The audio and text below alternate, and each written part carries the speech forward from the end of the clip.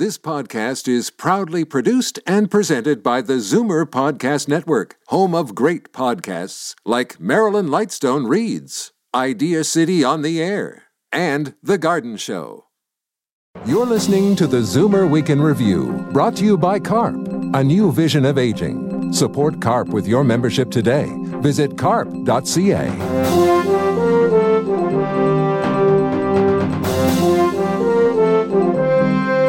Good afternoon and welcome to the Zoomer Week in Review, all things Zoomer worldwide. I'm Libby Znaimer. The number of physicians in Canada has mushroomed in the last few years. So why do so many of us have trouble getting in to see a doctor in a reasonable amount of time? We'll drill down. And is there still sex in the city?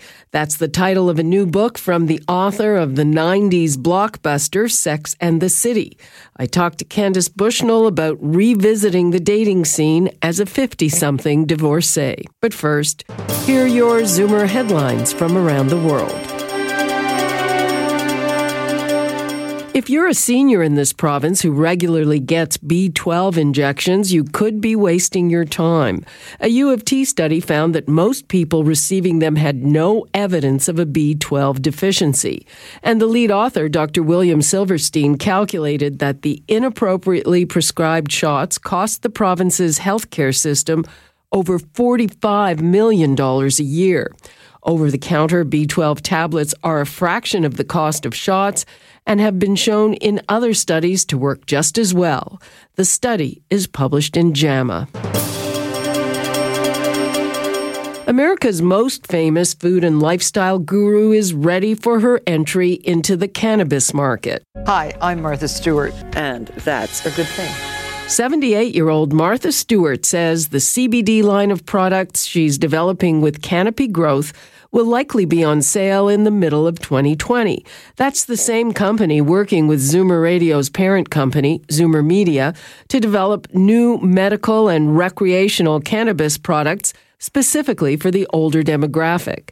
The Smith Falls-based company is hoping to leverage Martha Stewart's knowledge of consumer products with CBD for humans and pets. This week, trains were disrupted as dozens of demonstrations were held across France to protest President Emmanuel Macron's proposed overhaul of the country's retirement system. He says the current state-funded pension system is too costly and complicated, with 42 different systems for various professions. He wants to replace that with one unified, sustainable pension scheme.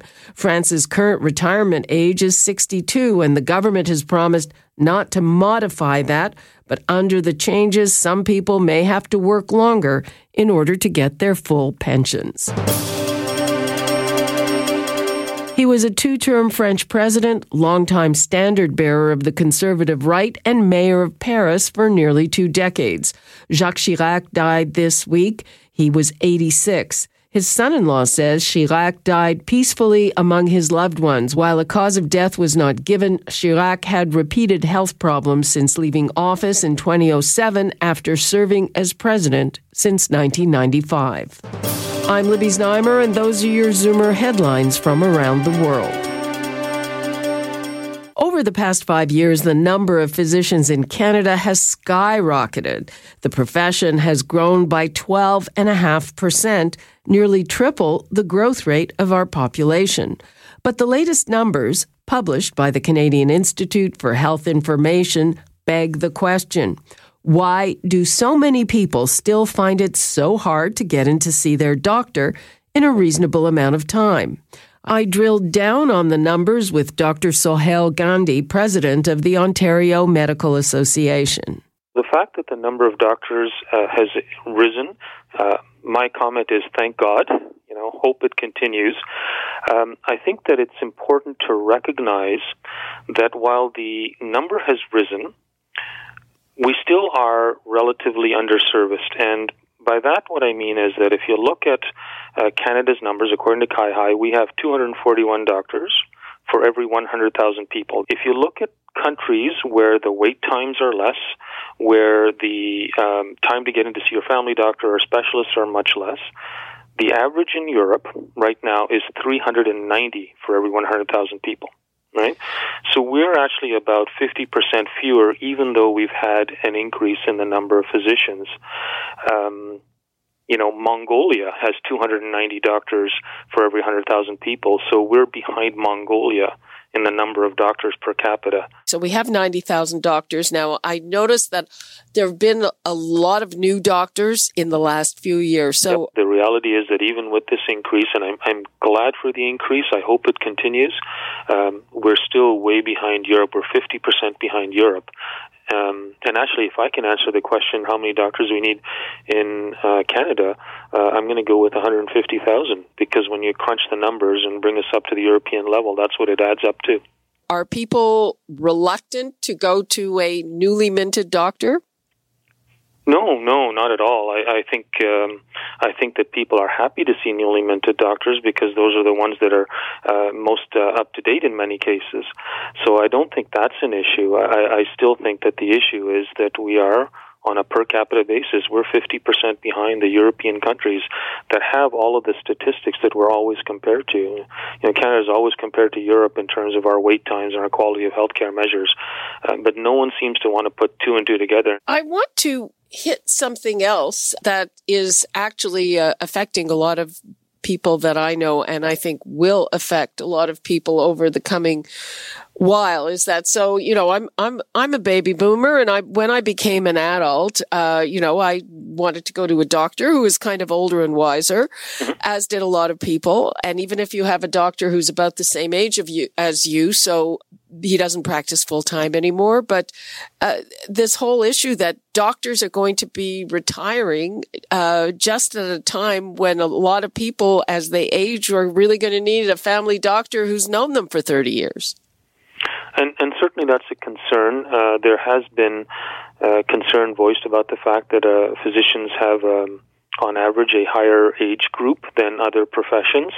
We've seen a slight trend in the opposite direction the past few years, but it's been very, very slight.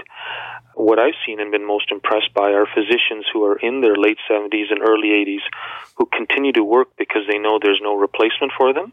And if they retire, then patients will go without care. And I've seen that on a number of occasions, particularly when I've toured up north. Most recently I was in Thunder Bay, and this was, I met some of these doctors, and, all credit to them and all power to them for giving to the community like they are.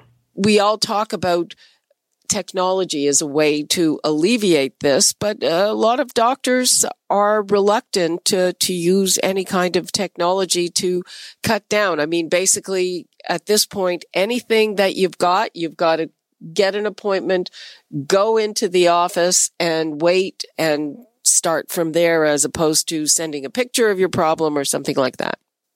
Actually, the issue with the technology, so I use technology in my office, and I had to, because I was going to be out of the office much more in my role as president, I had to figure out a way to let my patients still access me, and so I did sign up for email. The issue with technology, though, is that there are a number of regulatory impediments. I had to make sure that my server for email was a secure server behind a firewall in a proper space that was flood-proof, static-proof, etc., etc. And I had to get all of my patients to consent to this. It was a process that took 9 months to do. So when people are already working fairly hard and they're seeing patients on a regular basis in their office, to then tell them, take on this project that's going to take 9 months so that you can provide email access to your patients, it's a bit of a hard sell.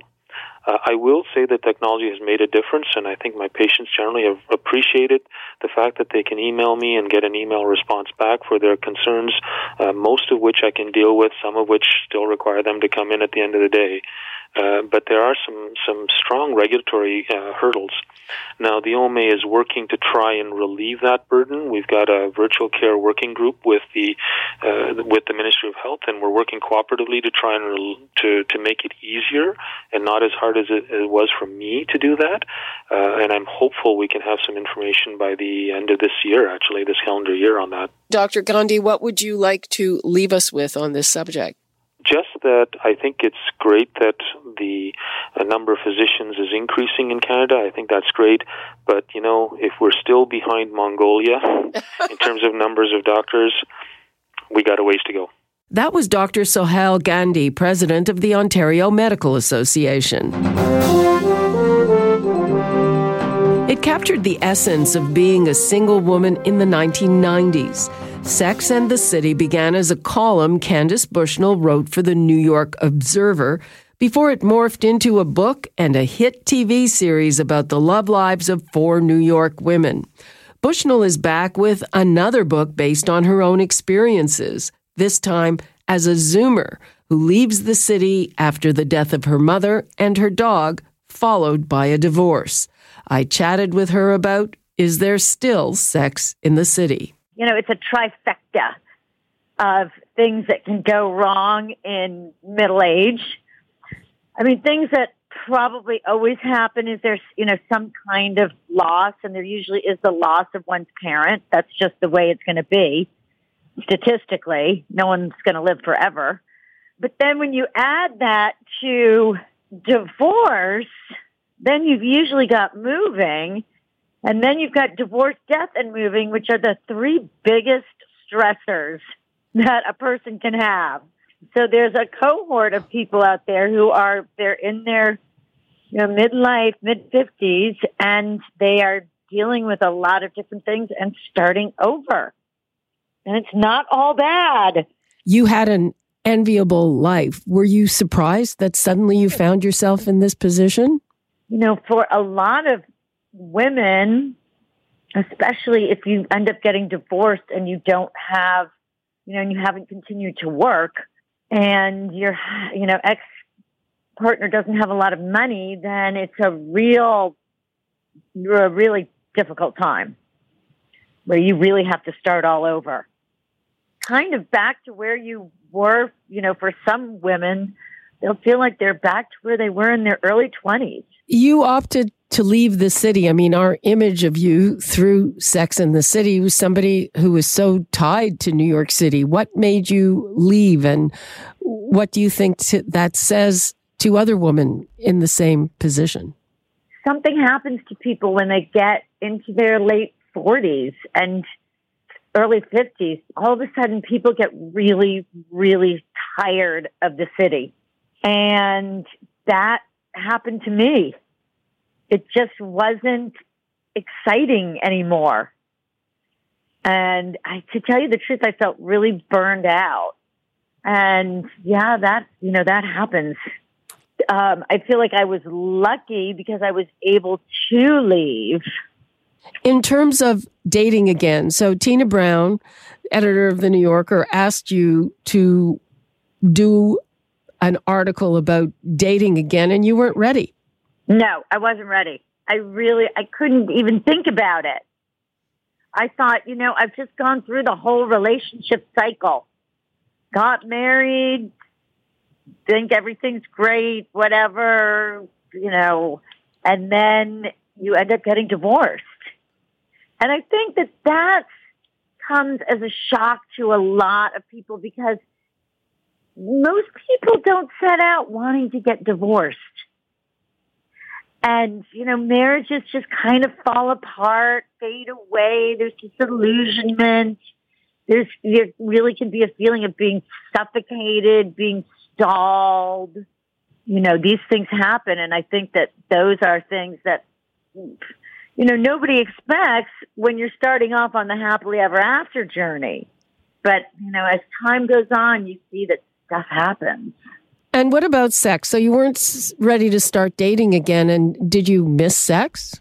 I didn't make a conscious decision of, I'm not going to have sex. I think that most women don't make that decision, and I also think that most women, we're all lying about how much we have sex, which is probably not all that much. What I find is you have women who, they're not really willing to have sex under the circumstances that it's offered. I had a lot of married guys who wanted to have sex, but I didn't want to have sex with a married guy. So my feeling is, as an adult, and I think that this is something that we all should spend more time thinking about, sex is great, but, you really have to think about what are the circumstances. And how long did it take before you were ready to date again? Probably about 5 years. What did you find about the dating scene that had changed? People have a lot more choices. They have a lot, or they think they have a lot more choices.